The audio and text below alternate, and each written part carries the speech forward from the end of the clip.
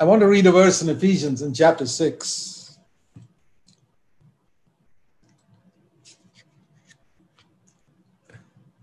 Ephesians 6 and verse 10.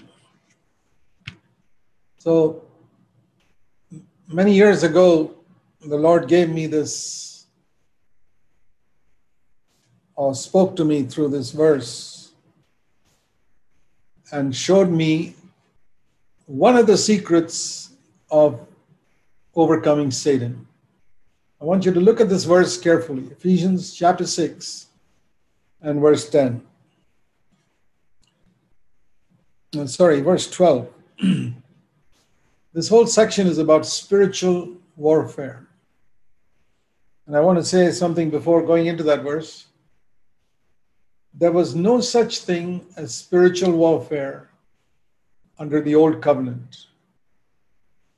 If you read all the way from Genesis to Malachi, you never read of anybody who is battling with Satan. You never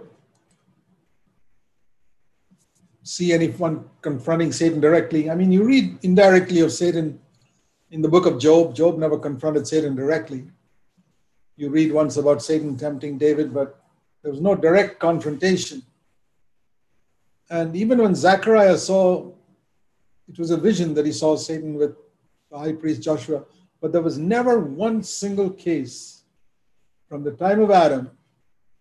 Adam and Eve, they confronted Satan directly when they were defeated.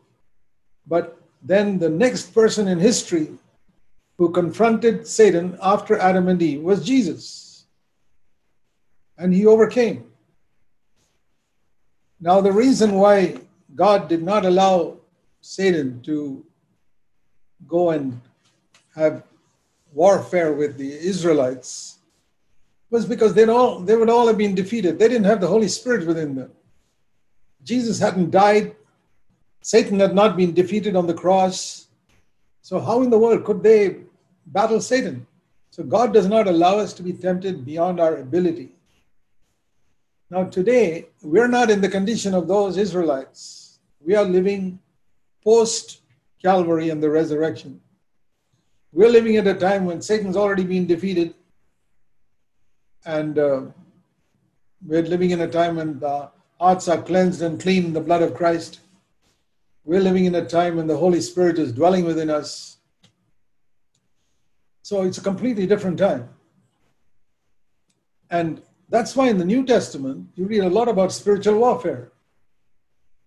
For example, casting out demons. You never read in the Old Testament about any godly man casting out demons. Jesus is the first person you see casting out demons. And then, of course, followed by Paul and the others. That is all in establishment of victory. Jesus once said, you can see that in the Gospels, if I cast out demons by the Spirit of God, Jesus said, then the kingdom of God has come upon you. And so when Jesus came, his casting out demons was an indication that Satan was going to be defeated and the kingdom of God had come. And when the apostles cast out demons after the day of Pentecost, the kingdom of God already came. The kingdom of God came to earth on the day of Pentecost. And today it is found in the church. And that is how we understand. Let me show you one verse in the Gospels before we proceed to Ephesians 6.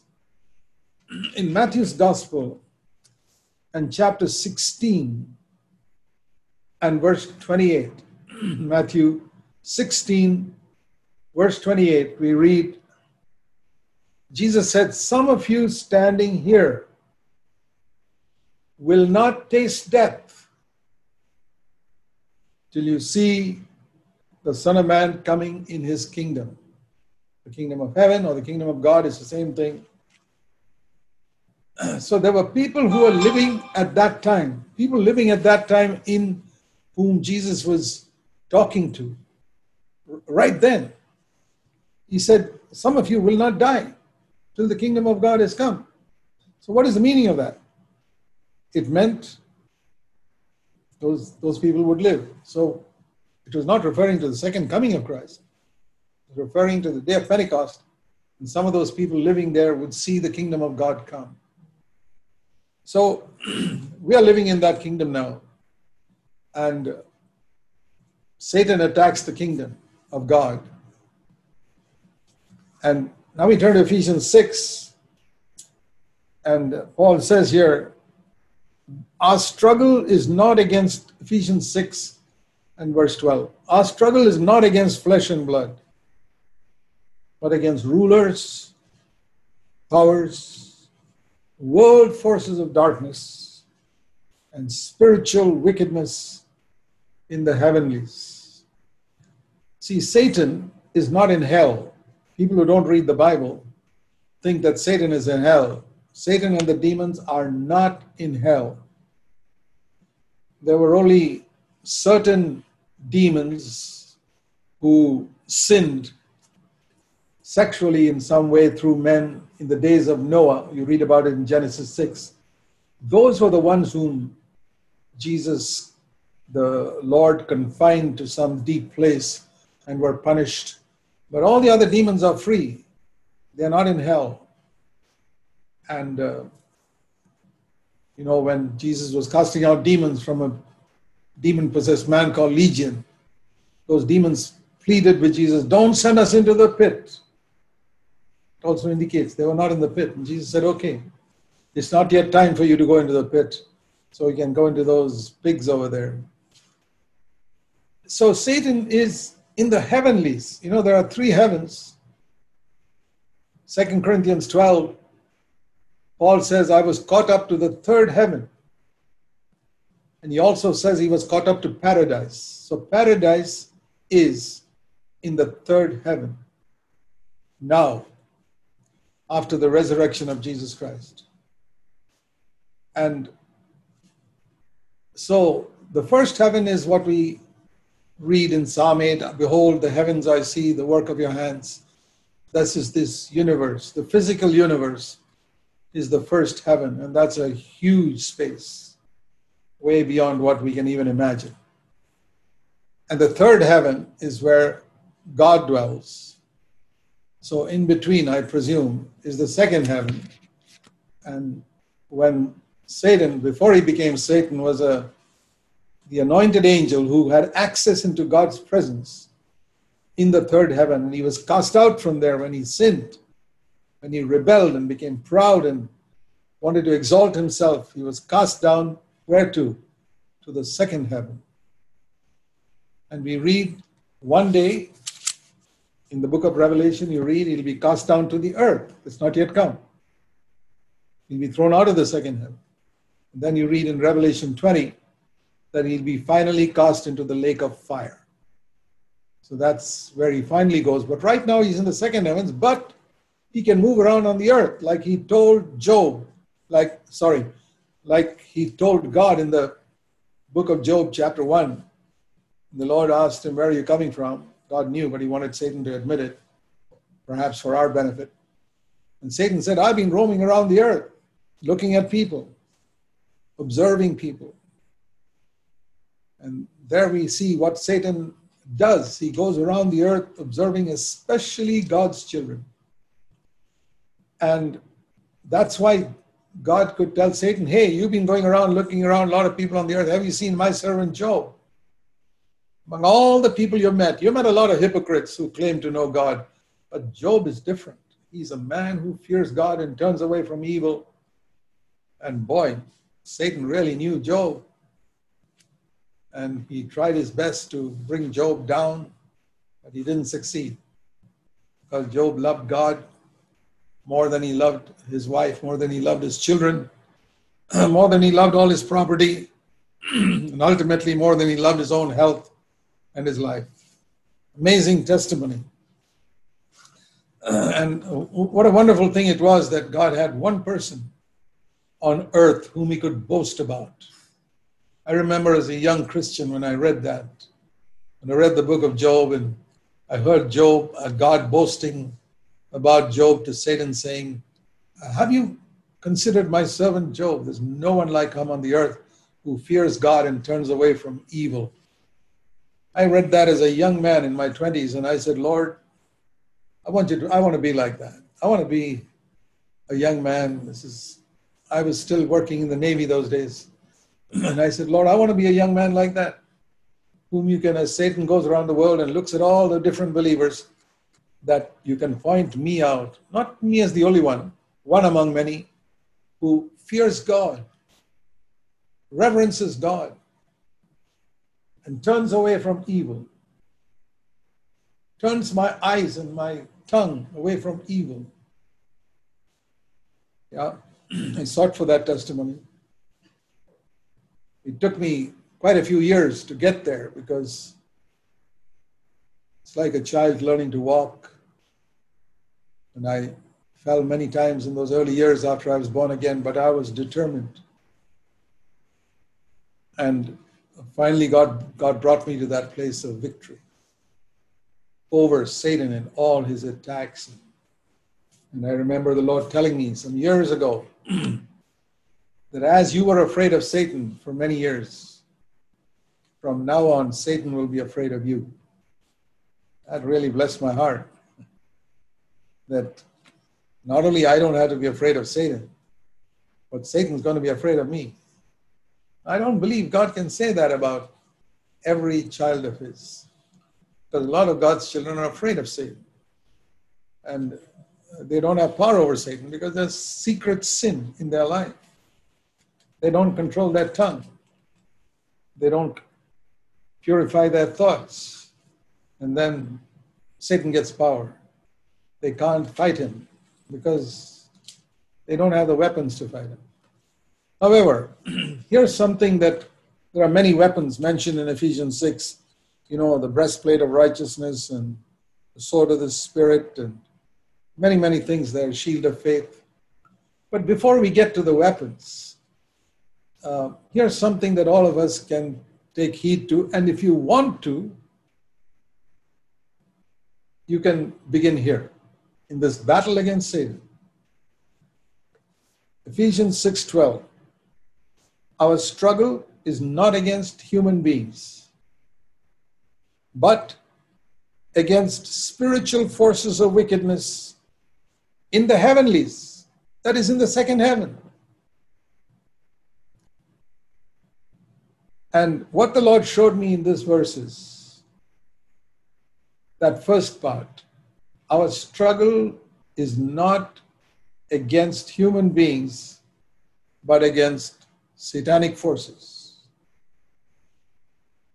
And the Lord showed me and told me from that verse, if you want to overcome Satan and his demons, as the way they attack you and your family and your thoughts and everything else in your life, you must determine today that from now on, you will never again fight with a human being about anything. You will never fight with a human being about anything. Our struggle is not against flesh and blood, but against principalities and forces of evil. So, what the Lord showed me was, if you fight with human beings, you wasted all your energy and your ammunition on them, then that's exactly what Satan wants you to do. Because then you'll be weak when you fight him, and you will not be able to overcome him. That's why Satan instigates so many Christians, husbands and wives, to fight with each other. Argue, quarrel, don't settle the matter, go to bed with all these grudges in your heart. And who's the one who's rejoicing? The devil. Every husband and wife who quarrel and fight, the devil is in that home rejoicing. And when they go to bed without settling matters, the devil's delighted. He says, there's another home I have complete power over. The Bible says very clearly in Ephesians 4, don't let the sun set on your anger, verse 26. In the olden days, sunset was the time when people went to bed. So Ephesians 4:26 is saying, don't go to bed with anger in your heart. Do you know the thousands and thousands of Christian husbands and wives who go to bed with unsettled quarrels in their heart? Unsettled, wrong attitudes towards one another. At least they should settle it before they go to bed. I mean, the wholehearted spiritual person will settle it like that in a moment.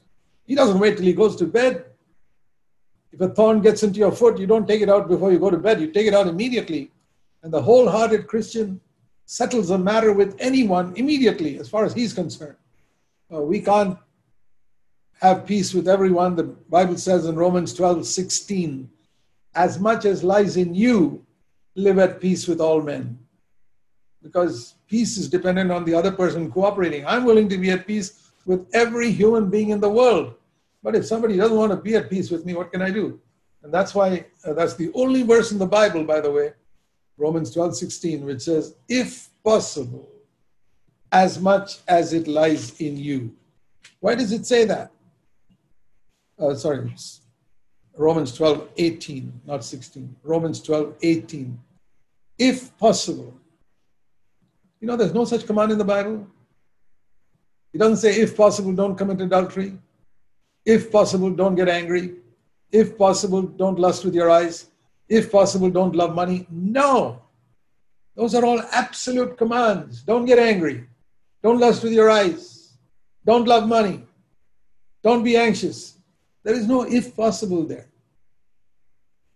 It's not if possible, rejoice always. No. It's rejoice always. That's it. But when it comes to peace with all men, if possible, because it depends on the other guy as well. There's peace in my heart. That's always there. But peace with another. There are lots of people Jesus never had peace with. There are lots of people in the world today I don't have peace with. From my side, I'm eager for it, but they don't want it. What shall I do? It's not because I've done them any harm. They just don't like me. Because I stand up for the Lord, especially because we stand for certain principles in our church. And so a lot of Christians don't like me because of that. A lot of preachers and pastors don't like me. That's fine. But I've got nothing against anyone. It's very, very important. Keep your heart at peace with all human beings. If possible, be at peace with all men. And it also says in Hebrews in chapter 12, similar words. Hebrews chapter 12, it says, verse 14, pursue peace with all men. There's no exception. Your enemies, your neighbors, your mother-in-law, all your in-laws, everybody, pursue peace with every single person. That means as far as you're concerned, seek for it. If they don't want it, then it's not their responsibility, it's theirs. Your responsibility is over. And so it says here, our struggle is not against flesh and blood. And the Lord said, you must make sure that you never get into argument or controversy or a fight with any human being about anything, and that includes doctrine. I never fight with people about God's word. I proclaim God's word, and if somebody comes to my home and says, Brother Zach, how do you teach this? It's a wrong teaching. How do you teach this particular doctrine? I said, if you want me to explain it to you, I can spend any length of time. And sometimes I've sat with people for 2 hours. I'm willing to spend any length of time to explain to you from Scripture why I believe and teach this. But I say, if you come here to argue with me and to prove that I'm wrong, God bless you, brother, but I have no time to discuss. Because I'm absolutely convinced I'm right.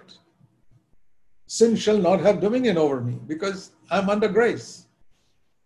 I'm not going to argue on that. So if you don't believe in such victory over sin, okay, that's up to you, but I'm not going to get into a discussion on that and get in an argument. There are people who come to argue with me about if you pray, you can be healed of all sicknesses. You don't have to take medicine. I say, I don't believe that. Paul was not healed of his thorn in the flesh. Timothy had to take a little wine for his stomach aches. So I don't believe what you're saying, but I'm not going to argue with you. And I remember one man who came like that and wanted to keep on arguing. I said, listen, let's talk about cricket. Because he was an Indian and we Indians love cricket. And since he was an Indian, I was an Indian, we were on the same side. So there's no need to argue, right? Okay, so, because then we won't argue. We're on the same side. So I said, I will not argue with you because the Bible says we are not to strive, pursue peace. So I've been very strict on this, that I will never struggle with flesh and blood. And I'll tell you this, it has produced tremendous results in my life in the sense that it has made me strong against all the attacks of Satan. Some of you, if you feel you're being harassed by the devil, let me recommend to you, stop fighting, first of all, with your wife or husband. Make that 0. I don't mean bring it down to 5%. No, your aim should be 0. Don't fight with your brothers and sisters in the church. Don't get into arguments about anything. Be at peace. People say, how can you live in the world? Because the world is full of people who want to strive. I say, okay, let them strive, but I'm not going to fight with them. Now, don't misunderstand me. If somebody steals your car, you've got every right to report that to the police and try and recover it. You're not going there for a fight, you're just trying to claim back what is yours. And if somebody, used your credit card and stole your money, by all means report it. That's righteousness. I'm not saying you shouldn't be righteous, but don't get into a fight. Very, very important to understand this. I will not fight with human beings. I believe in righteousness. In fact, Micah chapter 6 verse 8 says, be righteous and love mercy and walk humbly with your God. That's what God requires of you. Micah 6 verse 8. Be righteous and love mercy and walk humbly with your God. So there's nothing wrong in being righteous and loving mercy.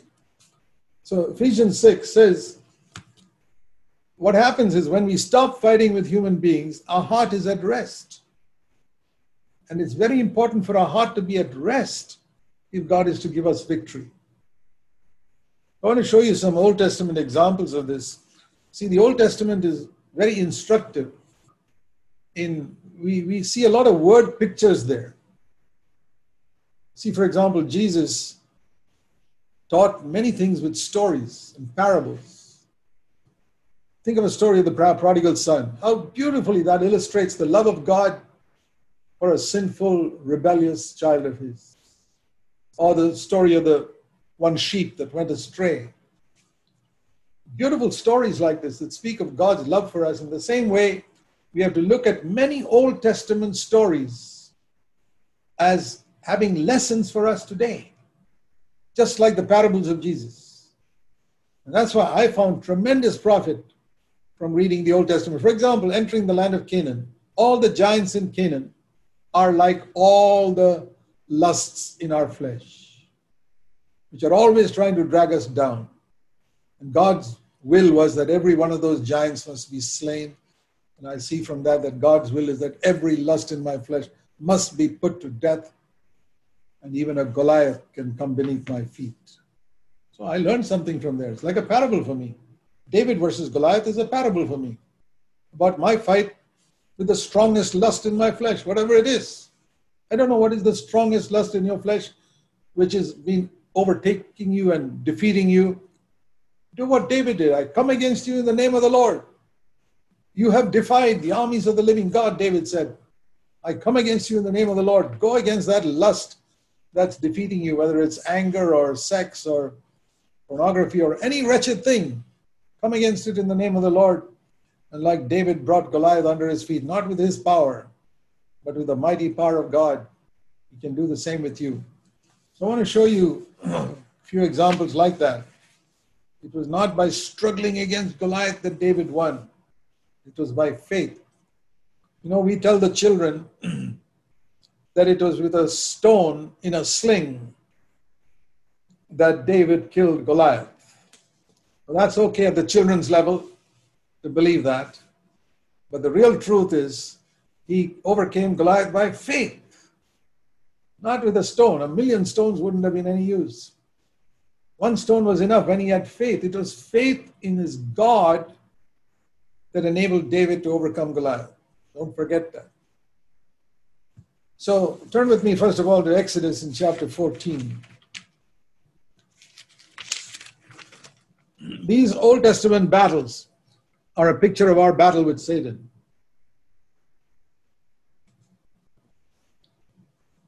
Exodus 14.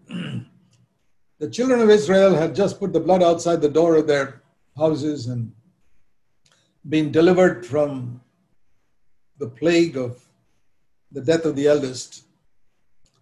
And they came, and Pharaoh with his chariots was pursuing them. 2,000,000 Israelites were walking, and Pharaoh and his chariots were coming on horses. There was no hope for them. They knew that. And they got all upset. And they said in Exodus 14 to Moses, "Is it because there were no graves in Egypt that you brought us here to be killed in the wilderness? Why have you dealt with us in this way? Why did you bring us out of Egypt?" They forgot the years of slavery. Moses is trying to deliver them. It says in verse 10, they saw Pharaoh and the Egyptians marching after them, and they were very frightened. And they cried out to the Lord, and they got angry with Moses. And Moses said, listen to this.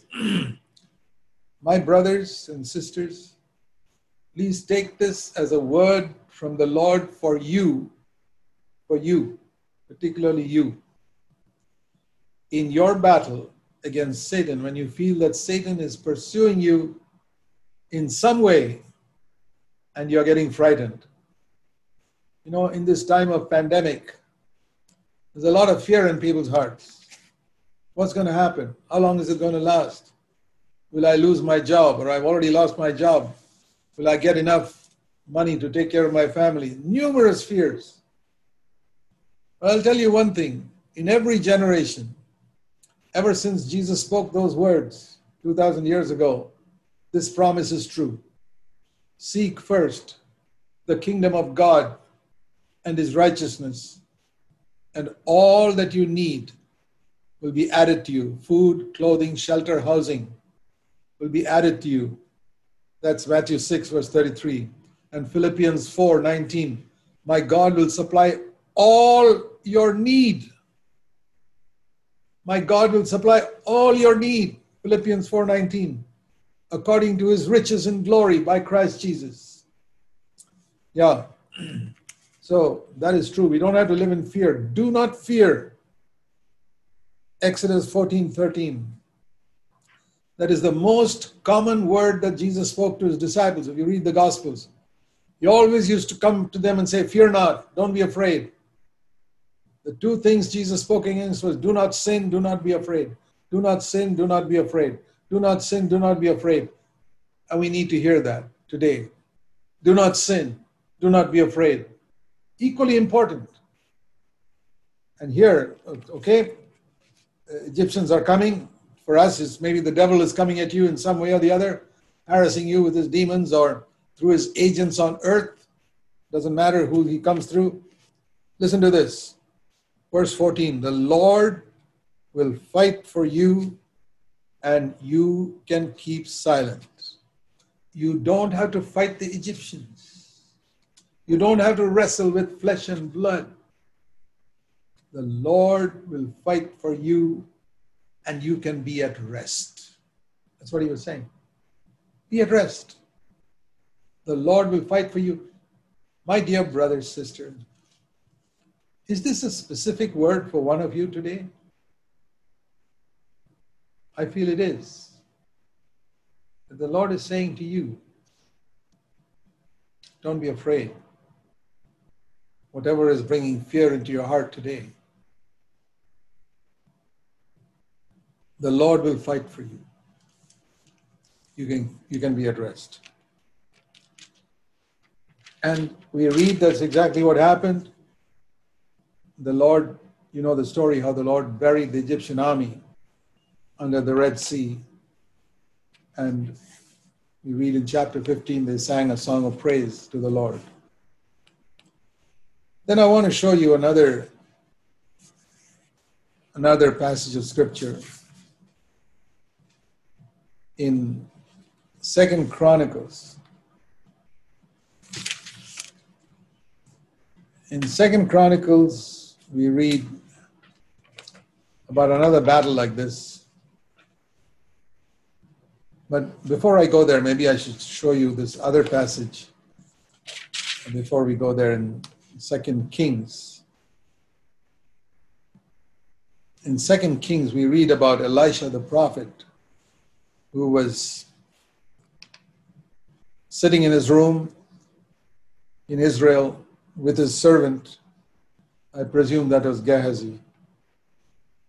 And one of the kings who was fighting against Israel was upset with Elisha because Elisha was telling the king of Israel where the enemy was coming. God had told him where the enemy was coming, and so always the Israelites would escape because they were forewarned by the prophet Elisha.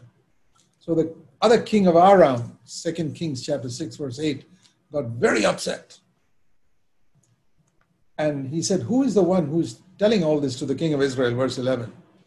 One of his servants said, no, it's Elisha the prophet, who what you speak in your bedroom, he can hear in his house.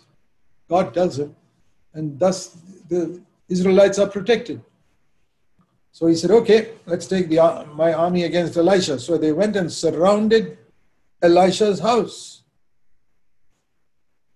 2 Kings 6 verse 14. In the morning, when Elisha's servant got up and he saw horses and chariots circling the city, he got scared. He said, what can we do? And the same old words, 2 Kings 16, don't be afraid. How often God has to say that? Because those who are on our side are more than those who are with them. Gehazi couldn't understand what Elisha meant. Who's on my side? We don't have any soldiers here. And then Elisha prayed and said, Lord, please open the eyes of this man so that he can see who all are on our side. And the Lord opened that servant's eyes and saw that the mountain where Elisha was living was full of heavenly horses and chariots and angels surrounding Elisha. Millions of them, way more than the enemy's soldiers. Don't be afraid. Those who are with us are far more than those who are with them. Statistically, do you know how many angels there are? The Bible speaks about there are 7 billion human beings on earth. There are many, many more angels than that. I want to show you something interesting in the book of Revelation. We'll come back to 2 Chronicles 20 in a moment. In Revelation and chapter 12, you read about Satan pictured as a great dragon in verse 3. In Revelation 12:3, Satan is pictured like a great dragon. And it says here in verse 4, with his tail, he swept away a third of the stars of heaven. And the stars of heaven are a symbol of the angels. They are referred to as stars. You remember, the book of Revelation is full of symbols. So the stars represent angels. And here's the devil, when he fell way back in the beginning, before Adam's time, he dragged along with him 1/3 of all the angels in heaven. Of all the billions of angels, 1/3 of them joined Satan. And those are the demons today who roam around the earth and possess people. So, simple mathematics. If 1/3 of the angels became demons,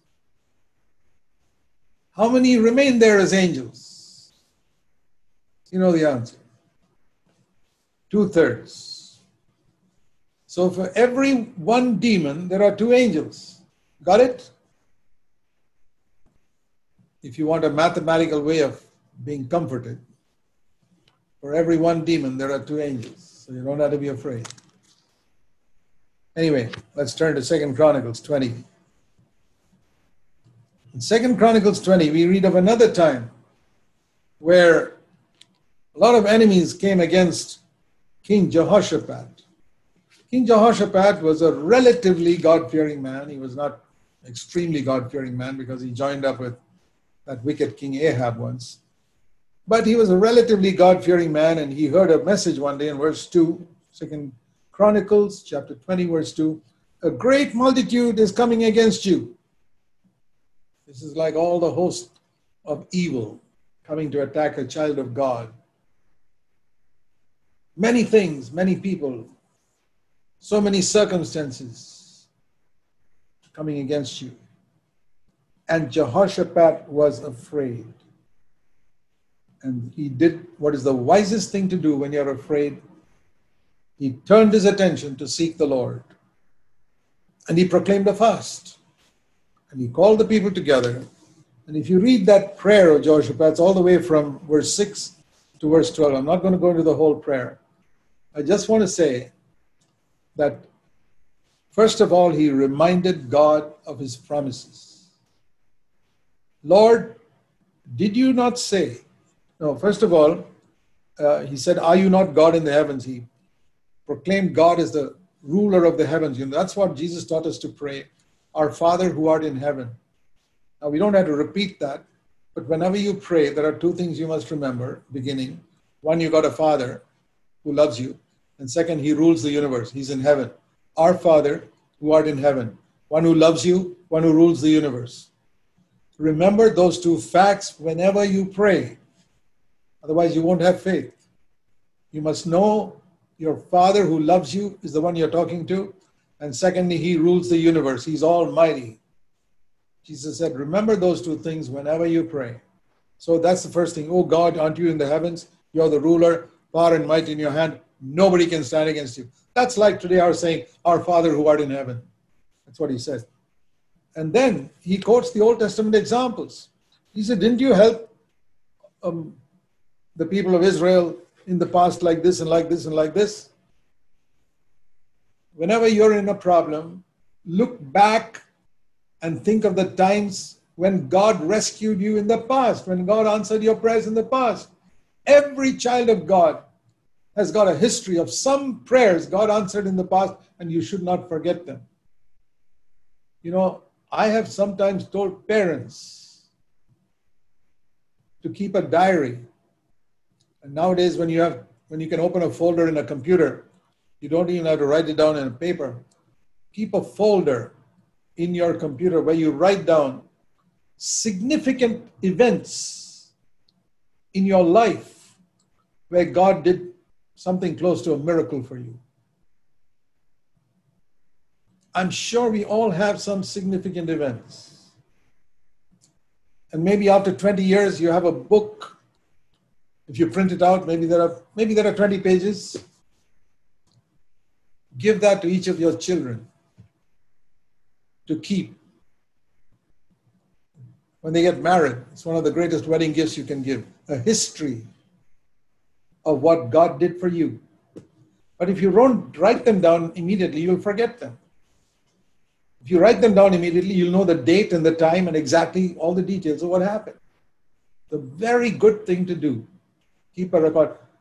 Nobody told me to do that. I wish I had done it. But I didn't do it. And I remember many years ago when a brother from our CFC church in South India said, Brother Zach, can you please write a book of events in your life where God helps you? I said, boy, how in the world am I going to remember all that? Anyway, God helped me, and he asked me to write just 2 pages, 2 A4 pages every month for his magazine. So I did that. And I did that over a period of every month for 4 years. And then he compiled it into a book. And that's the book on our website called The Day of Small Beginnings. My testimony. But it was such a struggle for me to remember. So I would say, remember whatever, as soon as you remember, write it down. So he quotes that, Lord, didn't you do this in the past? Didn't you do this in the past? Because that's a great help to faith. That when you're in a real trouble, you glance over this booklet and turn over the pages and say, hey, he did this for me then, and he did this for me then, and he did this for me then. Well, he's certainly going to help me now. Then you have another book in addition to the Bible that tells you about what God did for you in the 21st century. And then the next thing he did was he claimed God's promises. That's another thing. We must know God's promises. Lord, didn't you promise, verse 9, that if evil comes on us or judgment, you will do this, this, this for us? And then tell him the problem. Now, Lord, here's the problem. Verse 10, the sons of Ammon have come to invade us, and see how we treated them nicely. They're treating us badly. And so, verse 12, this is the climax. 2 Chronicles 20, verse 12. Lord, you judge them. See what he says. 3 things. When we come to God in prayer, 3 things. 2 Chronicles 20, verse 12. 1, we have no power. I cannot solve this problem, Lord. It's too big for me. I don't know how to find a solution to this problem. It's a wonderful thing when God brings us into situations where we have no solution ourselves. If you read the Old Testament, it's full of stories where God brought the Israelites into difficult situations with their enemies. They had to look up to him. And when they looked up to him, they won the victory. When they did not look up to him, they were defeated. And sometimes they were defeated for years. So God allows these trials to come so that we look up to him. And so what's the first thing?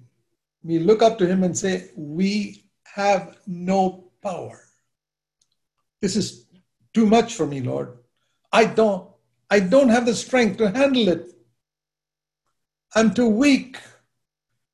I'll get a nervous breakdown if I try to handle this alone. I don't have the power, number 1. Number 2, I don't know what to do. I don't have the wisdom. That's the second point. I don't have the power and I don't have the wisdom as to what to do here. It's too complicated a situation for me. I don't know how to handle this. I don't have power. I don't have wisdom. I don't know what to do. Even young folks who are considering marriage come into situations where they say, Lord, I don't know who in the world I can marry because I don't know what people are like. I don't have wisdom. And I don't have anybody to help me. We are powerless. We don't have wisdom. I don't care what the problem is. Each person's got a different problem. But the solution is the same. Like I told you. Claim God's promises and say, I have no power. I have no wisdom. And the third important point, don't stop there. But, verse 12, we are trusting you. Our eyes are on you.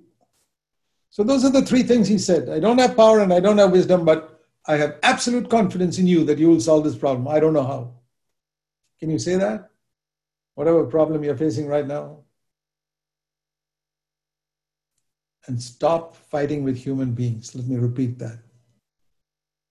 Make an end today to fighting with your marriage partner. And if you do slip up, then immediately apologize and ask forgiveness. Cleanse that in the blood. And never, never, never go to bed with unsettled disputes with your marriage partner. And what happened? The Spirit of the Lord came immediately, verse 14, and gave an answer. And the answer was, again, verse 15, don't be afraid. Middle of verse 15. That's always God's answer. First of all, don't be afraid. Because same words as Moses spoke by the Red Sea, the battle is not yours, but the Lord's. Verse 17, you don't have to fight in this battle. You just stand still and see the salvation of the Lord on your behalf.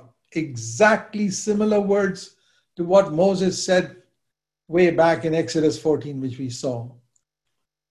You stand still and see what the Lord can do for you. Boy, I have experienced that a number of times in my life. And I would not have experienced it if God had not allowed me to come into extremely tight, difficult situations. If I had had an easy way through life right from the time I was converted, I would never have experienced all these promises. I tell you honestly, I thank God more for the difficult situations I faced in my life than for the easy times I've had in my life. I'm not just trying to be spiritual. That's the absolute truth.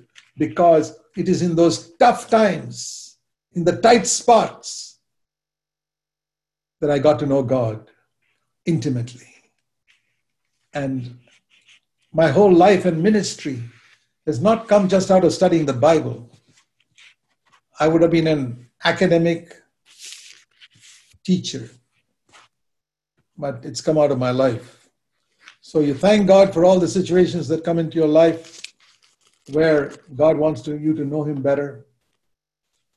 Stand still and see the salvation of the Lord. Don't be afraid. The ones who are with us are more than the ones who are against us. For every demon, there are 2 angels. You know the verse for that, right? Revelation 12. Don't ever be afraid.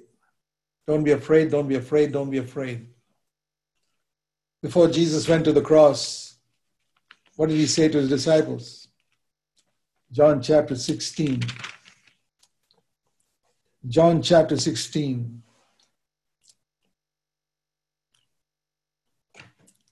Very true words. He had just finished the Last Supper, just finished a meal, given them a wonderful message, long message. The Sermon on the Mount was one long message, Matthew 5, 6, and 7. And here is another long message, John 14, 15, 16, something like that. And what is the last sentence in this message? Chapter 17 is a prayer. It's a concluding prayer. Forget the prayer. What is the last sentence of Jesus' long message before He went to the cross?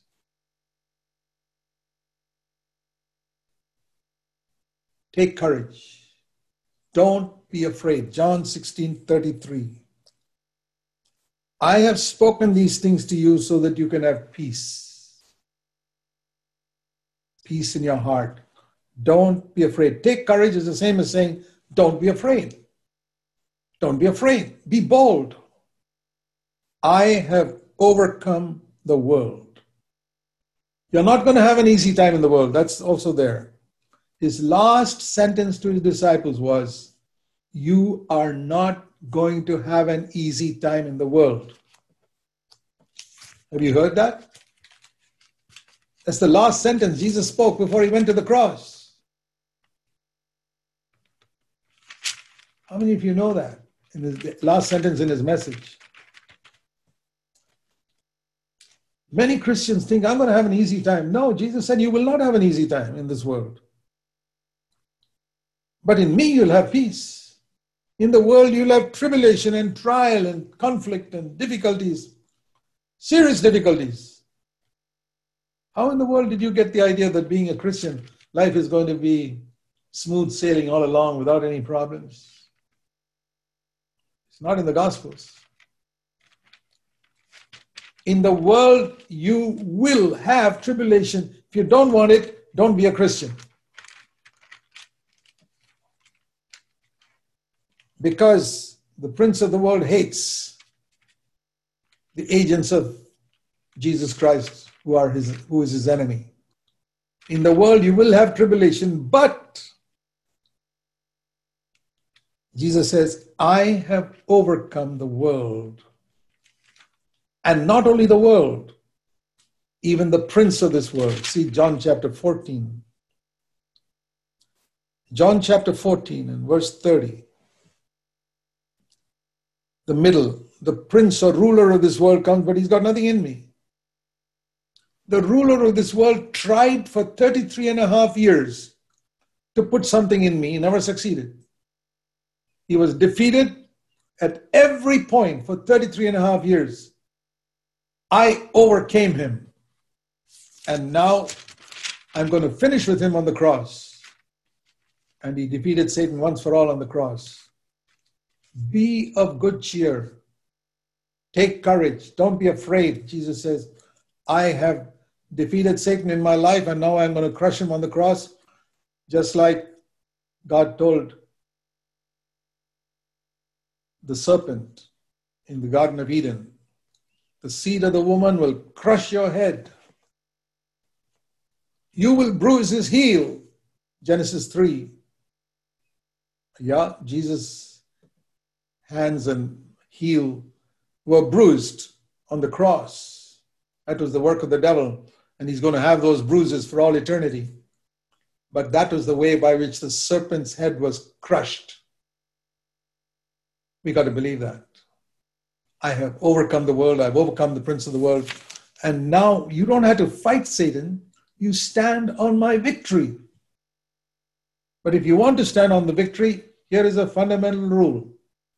Never fight with flesh and blood. Ephesians 6:12. Don't struggle with flesh and blood. Don't struggle with human beings. I tell you from my experience of a number of years now, if you decide today that you will never again struggle with human beings, you don't even want to get in an argument with people. I've had so many Christians who come to argue with me, and I say, please, let's close this discussion because it's not going anywhere. He's getting into an argument, and I hate arguments. If you want to discuss something where we are trying to come to a conclusion and you want to express your view and I express my view, I don't mind sitting hours with you and discussion. But if you're going to get into with a bad spirit and an argument, I retire. I don't yield to you, no. I retire. I will not get involved in this discussion because I hate controversy and strife. I'll tell you why. Because I want to be equipped to fight the devil. My enemy is not you, brother. I would tell that brother, my enemy is Satan. You can never be my enemy. Even the non-Christians are not my enemies. I don't have any enemies in the world. Not even one. I mean, they may consider me as an enemy, but I don't have any enemies at all. My only enemy is Satan. I will not struggle with flesh and blood. And when I took that decision years ago, it made a world of difference in my life. It is God's will that you should be an overcomer. Let me close with Romans chapter 8. Now you can understand this verse better. Romans 8. A few verses here. Romans 8:31, first of all. What shall we say? If God is for us, who can be against us? All the enemies that fought against Israel, if God was on the side of Israel, the enemies were defeated. It's the same today. All the demons of hell can't touch us. And why do you doubt that God will help you? Verse 32, Romans 8:32. If he did not spare his own son, but gave him up for you when you had no interest in God. He sent his son for you when you had no interest in heavenly things. And now that you have an interest in heavenly things, how much more he will do for you. And so, in all these things, verse 37, we are more than conquerors because of him who loved us.